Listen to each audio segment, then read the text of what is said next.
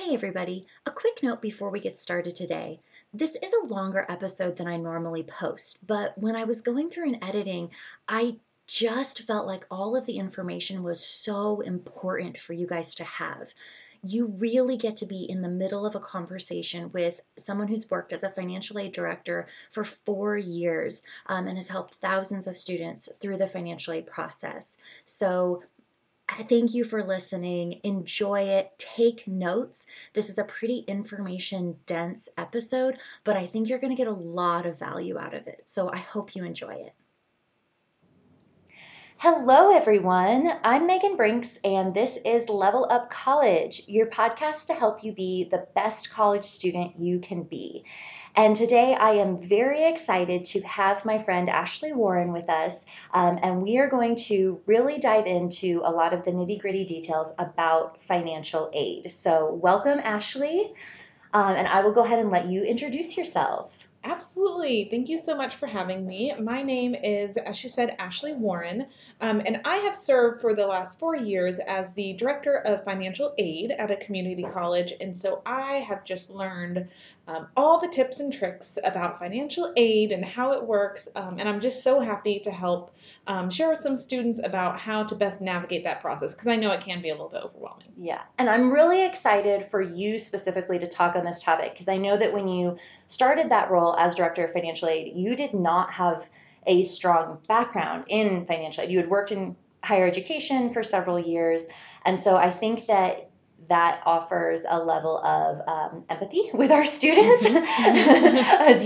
I saw you sort of navigate that role and really go from being pretty novice to very much an expert in that. Absolutely. And so I started with very little working knowledge of financial aid and how it worked. I knew that the FAFSA existed. I knew what it was. I knew that you got free money. But other than that, the whole system was pretty mysterious. And I know that that's how students feel.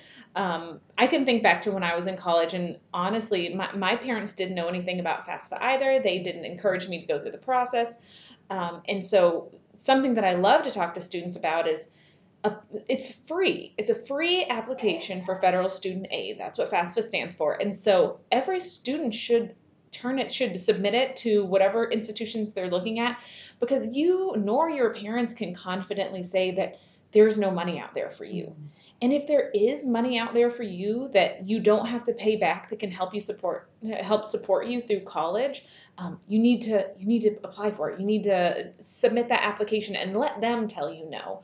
But what I also know is that there is always a little bit more money out there, and so advocate to your financial aid counselors at your institution. That's really. Let's go through some steps. Do you want to kind of walk through like the process? Please. Let's go it in that way. Actually, if you don't mind, let's go back right to the beginning. Like for someone who maybe is living under a rock and truly has never heard of FAFSA, what is this thing? How would you explain this to somebody who has never heard about it before? It's a great question. So, free application for federal student aid, the acronym for FAFSA. It is an application that thankfully is 100% online. You can find it at FAFSA.gov, and it is a free application. And so you go in there and you submit financial information. Obviously, you need to submit name. You'll have to submit a social, create a user ID number, a user ID, those types of things. And so something really important to know about the process is many of the students who are starting college are dependents of their parents. So you are fresh out of high school, 18, 19, 20, etc. So in the FAFSA application, you need your parents' income information, typically, if you are under 24 years old. And I know there's a lot of students who are frustrated about that because they're self-supporting or whatever the case may be. There are a few exceptions. So if you're married, if you have a child of your own, if you're a veteran of the military, some of these things will make you considered an independent for FAFSA purposes. Other than that, if you're 23 or younger, you have to have that parent information. Once you turn 24, it's a magical age. You're independent in the federal government's eyes, and you don't have to submit information with them on the FAFSA. So that's kind of the application and the types of information you can be prepared to submit. You use tax information from 2 years prior. So if you're going to start school in the fall of 2021, then the tax information you are going to be sharing is from 2019, so from 2 years prior to that date.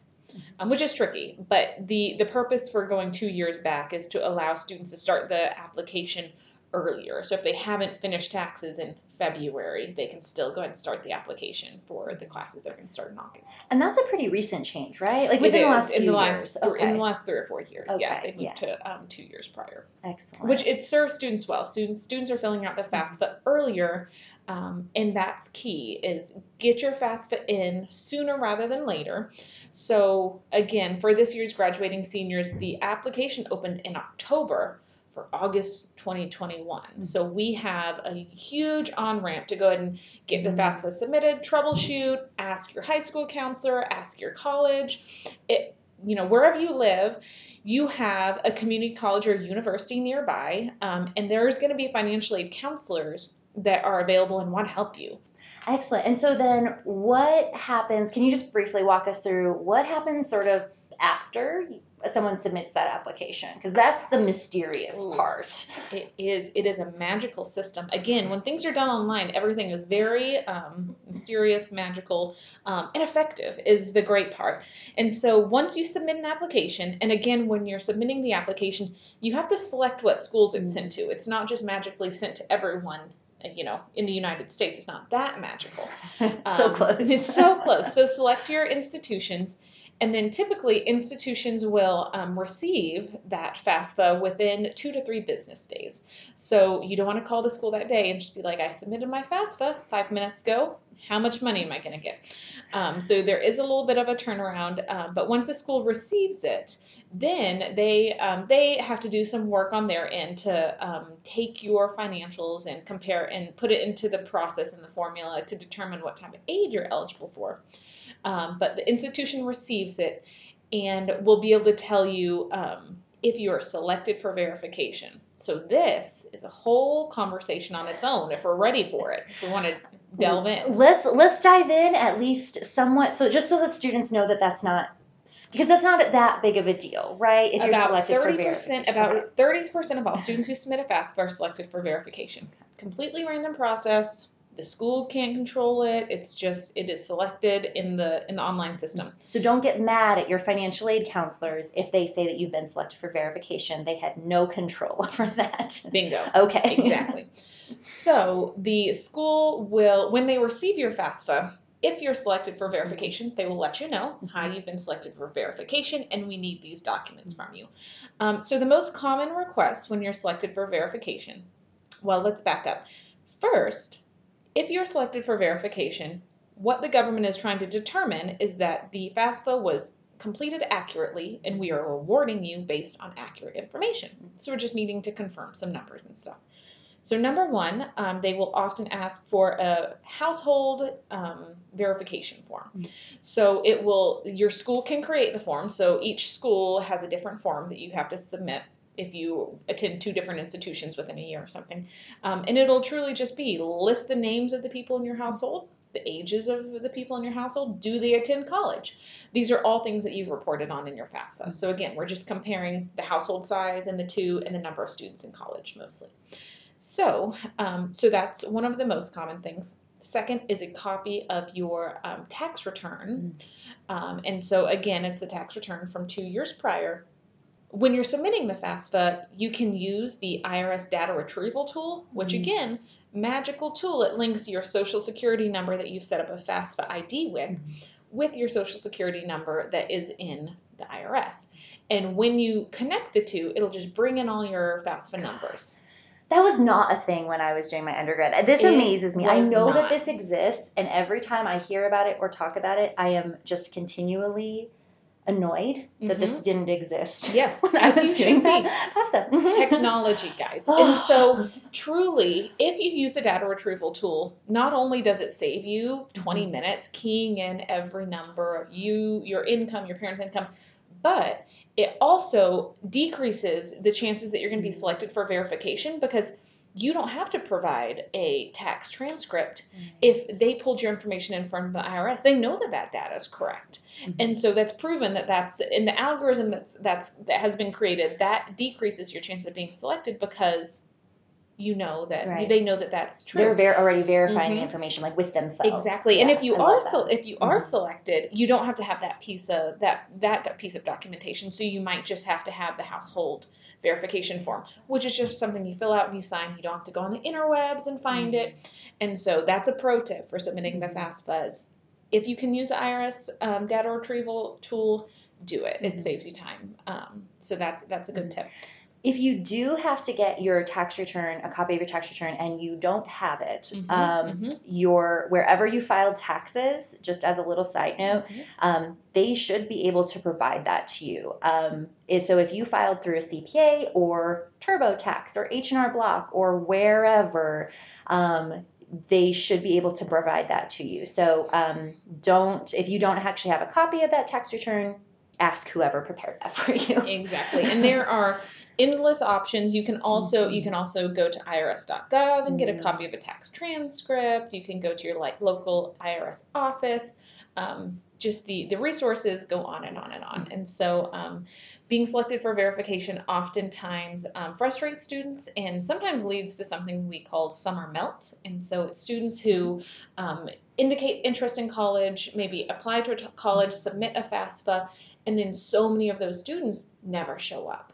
And we know that part of it is life and happening and them deciding to not come. But also students get frustrated with the process. And so don't let that happen to you. Reach out to your financial aid office. Let them help walk you through that process.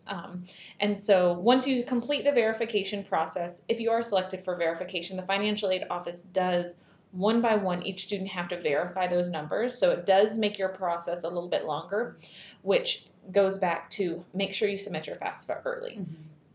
You want to make sure that you're giving the financial aid office plenty of lead time to make sure that they have your application verified and worded before you start classes. So that's the benefit of doing that early.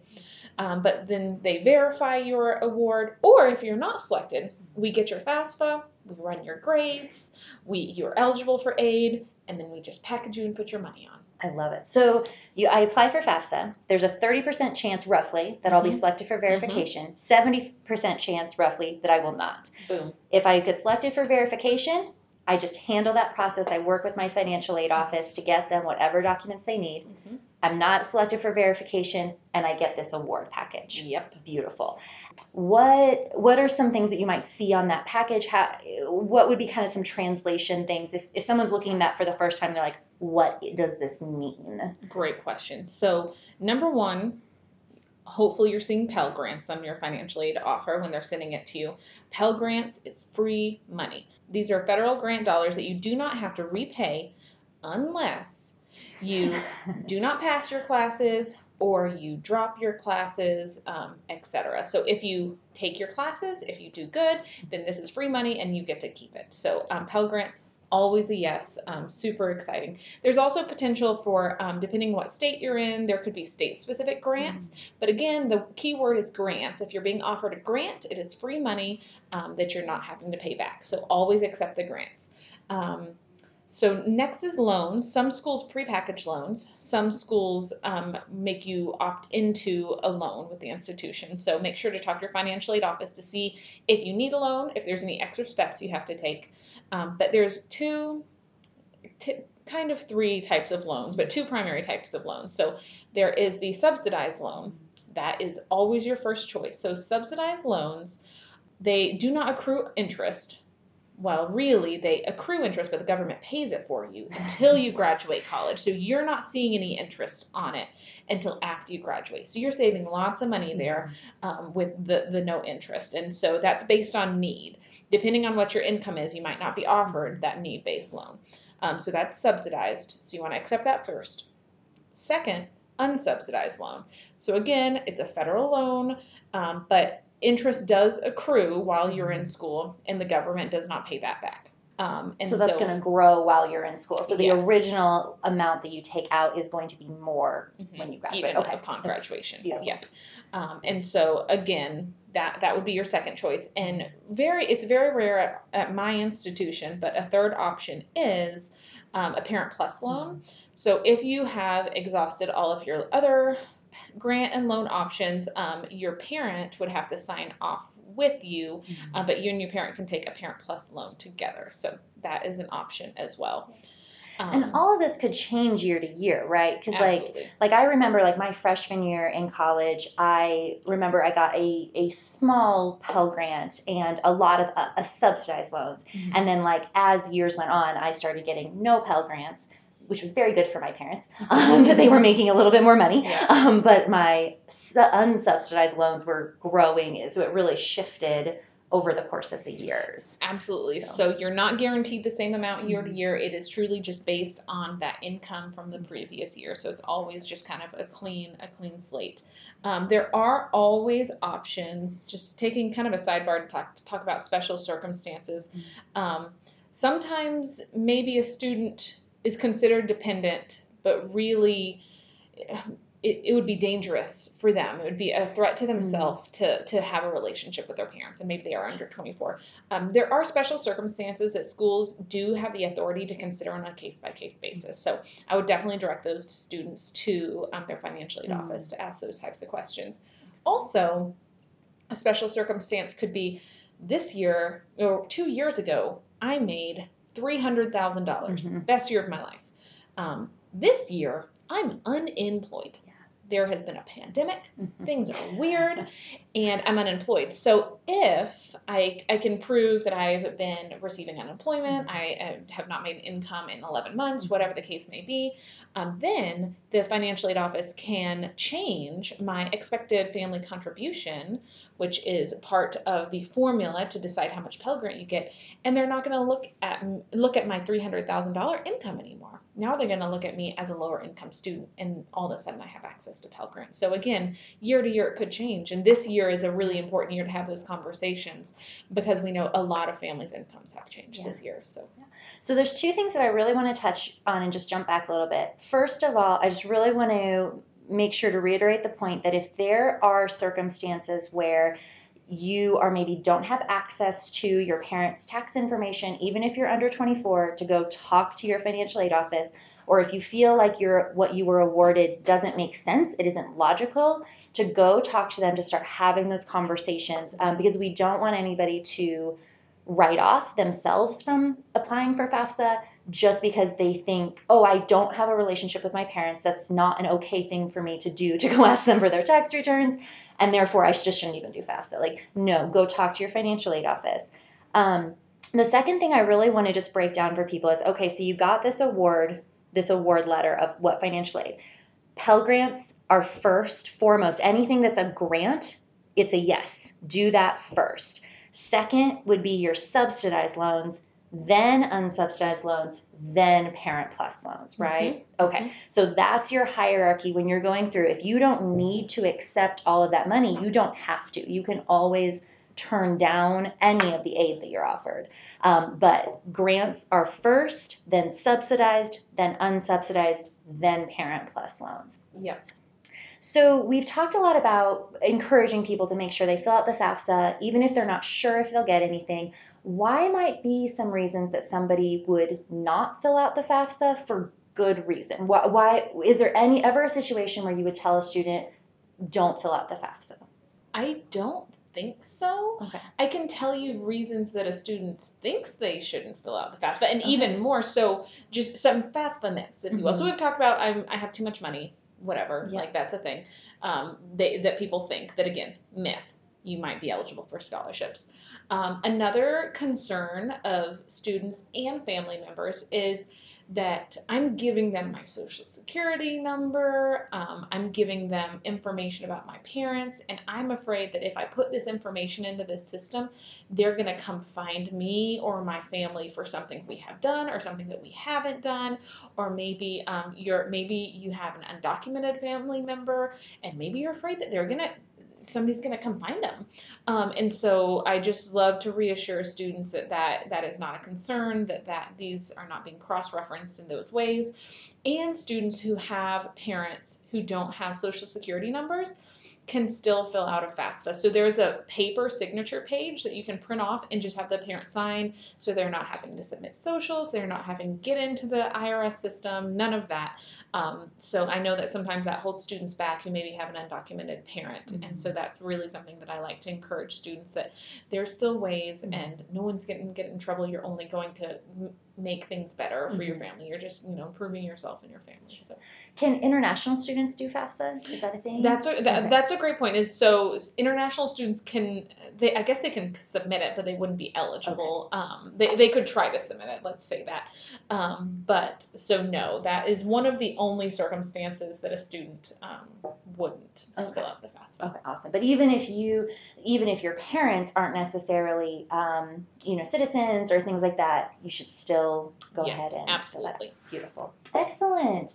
What else do you wish people knew about FAFSA, or where do you see students kind of shoot themselves in the foot when it comes to this process? Number one, timeliness. Submit it earlier. I feel like there's so many students that want to start school in August and end up frustrated or not being able to start school when they want because they didn't submit it early enough. They're selected for verification. As an example, how long does it take to process? Let's say you're not submitted or you're not selected for verification.